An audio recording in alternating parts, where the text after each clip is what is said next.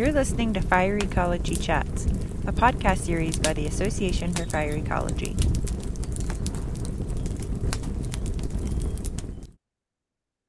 Good morning, everybody. My name is Bob Keene. I'm the editor of Fire Ecology, a journal about everything that has to do with fire ecology. And fire ecology is managed by AFI, the Association for Fire Ecology. And today I'd love to welcome a new guest to it we have here. Lori Young is going to talk about her paper, New Types of Investments Needed to Address Barriers to Scaling Up Fire Risk Mitigation. Lori, would you introduce yourself? Hi, everyone, and thanks, Bob, for having me today. I'm a natural resource social scientist in the Franke College of Forestry and Conservation at the University of Montana. Well, this is an incredibly interesting paper I found, and it has been something that in the back of my mind for my entire career. Could you just give us a thumbnail sketch of what the paper's about, Lori? Sure. So I think probably most of our listeners know that we have a worsening fire problem, right? Longer fire seasons, larger fires, more problems with smoke, more homes at risk in the wildland-urban interface. At the same time, we've got all these federal initiatives, the cohesive strategy, the shared stewardship strategy, the wildfire crisis strategy that are trying to improve the ways or expand the ways that we address wildfire risk. And so we started this research by asking ourselves, okay, we've got all these federal initiatives trying to scale up our wildfire work, specifically mitigation. We've also got a whole host of mitigation tools, right? We've got prescribed fire, we've got managed wildfire, we've got mechanical thinning. But when we look at the numbers, we haven't really been able to scale up our mitigation work in the US in a meaningful way. And so we wanted to ask ourselves, well, why? Why does the fire problem seem to be getting worse? Why don't our actions seem to scale to the problem? And so really, we were thinking about this too in the context of limited resources, right? And so we have to prioritize limited resources to address wildfire risk, which means we have to prioritize our investments. And then thinking about okay, where are we putting our resources? Where are we putting our effort? And what makes most sense? And so to do that, we did a social science research project where we interviewed people who work on fire from state and federal agencies, from tribes, local government, NGOs in Washington and Utah. And we asked them, because they're the experts, they work on wildfire every day. We asked them, what are the barriers? Describe the wildfire problem to us. And then what are the barriers to scaling up? What's the nature of this problem? And how do we address barriers so that we can scale up for the pace and spatial extent of our mitigation work? Yeah, I love how you talked about these barriers and you grouped them into three different groups, and you called it framing, what are the barriers and why we're not hitting these targets. So in the first group for framing was the usual suspects. Can you describe that group? Yeah, sure thing. Maybe first I'll say a little bit about what framing is, right? There's a big body of social science research on framing. Framing is basically the way we understand or define a problem. And when we talk about a problem like wildfire, we emphasize certain things. We privilege certain aspects of the problem and we devalue others. And so when we look at the way people frame, we get a sense of their priorities. We have a whole bunch of research in the social sciences that indicates that the way we understand a problem leads us to particular types of solutions. So we looked at the frames that these 62 people, these fire experts from all different scales, we looked at the way that they framed the problem. And one of the ways that they framed the problem was what we call the usual suspects, which Bob just mentioned, right? And this is focused on what might be a sort of commonly held conventional view that the barriers are things like there's not enough money to treat more acres, to do more prescribed fire, to do more mechanical things, or there's lack of public support. We just don't have the public support to get these actions on the ground. Or the process takes too long. It takes too long to get through NEPA, or it takes too long to get things on the ground because of lawsuits, for instance. And so you can kind of imagine how that sort of problem framing leads to a certain set of solutions, right? We need more money. We need to educate the public. We need to deal with procedural delays, like we need to streamline NEPA, or we need to reduce litigation. Yeah, these are the reasons I've always heard about, why we're not hitting these targets, why we're not treating enough acres yet. But I love the fact that you went above and beyond and also identified two other groups. The next group of these agency partnerships. Do you want to talk about that? Yeah.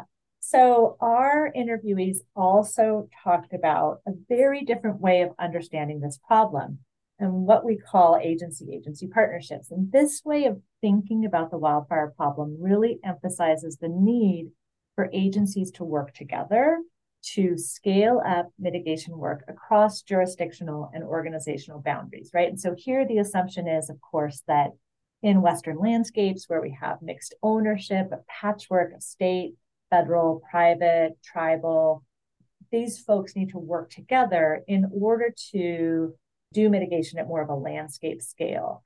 But if we have organizational barriers, like we don't have enough capacity to invest in those partnerships, or if people are moving around a lot, if agencies are promoting people and they're moving around to different locations, they can't sustain those partnerships over time, those relationships. Or, maybe people's time isn't dedicated to partnerships and collaboration. And so, again, you can see how this points us to or privileges a certain set of solutions that are different from the usual suspects. So here, solutions are things like new types of positions that emphasize partnerships, or redefining particular roles to have a piece of someone's position that emphasizes building those partnerships, valuing and incentivizing partnerships in performance evaluation, training agency staff in how to work across organizations to negotiate across different missions and mandates. Yeah, and the third framing is engaging the public.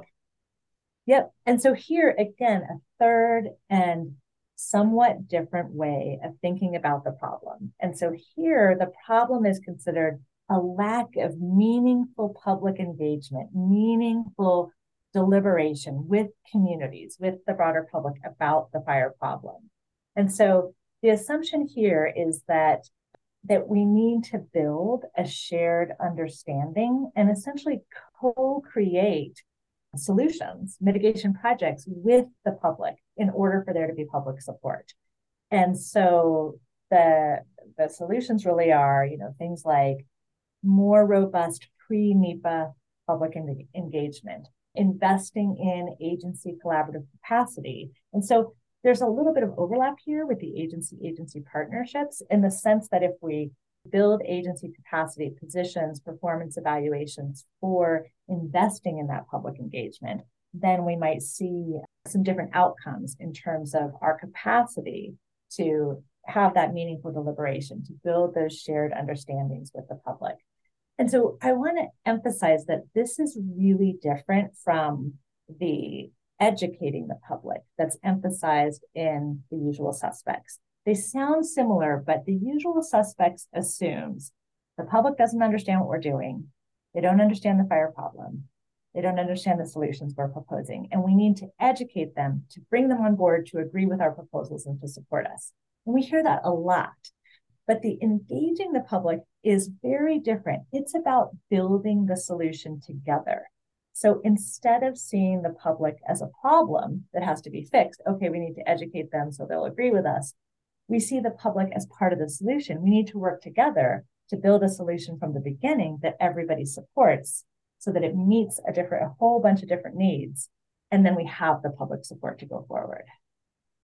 Yeah, that is wonderful. Given this, excellent display of what the barriers are to actually getting fire on the ground, I'm going to put you on the spot and ask you, now that you've looked at this problem with through a microscope, do you think we'll ever be able to treat enough acres to be ecologically relevant? I think that's a great question. And I mean, it is, the $1 million question or the $1 billion question. As a social scientist, I don't think I can fully answer it. But my sense from what I understand from my colleagues who are fire ecologists and climate scientists is that it will be very hard to get ahead of the fire problem, especially in the context of climate change. And so we need a multifaceted approach, right? We need climate mitigation alongside on the ground fire mitigation. And we also need to understand that we're not going to eliminate fire risk, right? You notice that throughout this podcast, I said address fire risk, mitigation work. I never said really reduce or eliminate risk. We're not going to eliminate risk, which means that part of what we need to do is work together to figure out how to live with things like smoke. What does that mean? How do we do that? How do we live with risk in the wildland-urban interface while protecting people's health, protecting ecological values, protecting important infrastructure and homes? And so I think that's a piece of it. But I do think that one of the things that our research helps us understand is that if we want to scale up and at least start investing more in areas that are important, let's say wildland-urban interface areas, we might have to slow down a little bit and invest in the more time-consuming partnership and collaboration efforts in order to go faster. And so one of the things we say in our article is, okay, maybe we need to go slow to go fast. Slow down a little bit, invest in those relationships, build those collaborations, engage, and that will help us go faster in the long run. Yeah, and we got to remember that whatever acres that we don't treat under which we can control the effects, wildfire is going to burn those acres and we won't have any control over those effects. Well, thank you very much, Lori. Are there any granting agencies you'd like to thank? Yeah, I would love to thank the Forest Service, the Rocky Mountain Research Station, the Fire and Aviation Management. They're all funders of this project. This research is part of the COMFORT project, which is the co-management of fire risk transmission. It's an interdisciplinary social science partnership where we work closely with managers and communities to try to understand the social aspects of fire. Wonderful. Thanks very much, Lori, for your time. We really appreciate it. Everyone, I look forward for you hearing these podcasts, and please join us again when we talk about another exciting paper published in the journal Fire Ecology. This is Bob Keane signing off.